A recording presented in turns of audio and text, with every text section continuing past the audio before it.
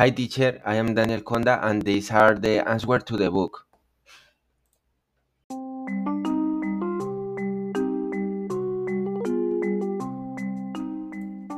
So first case, 75 years old Windows charged with the of second cell phone in less than a month. A monetary penalty equivalent to a minimum price is applied. Second case, 20 years old boy hacks into college computer and chases his own grades, missing the semester automatically due to fraud.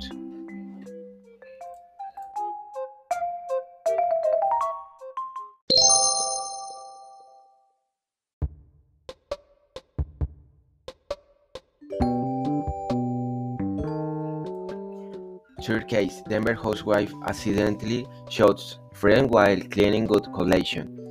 The person is confiscated with the weapon for 6 months and is forced to pay the damage caused to his friend. Fourth case, man arrested for reading emails from his girlfriend. Depending on what he did with her information about her, he could be sent to jail for invasion of personal information.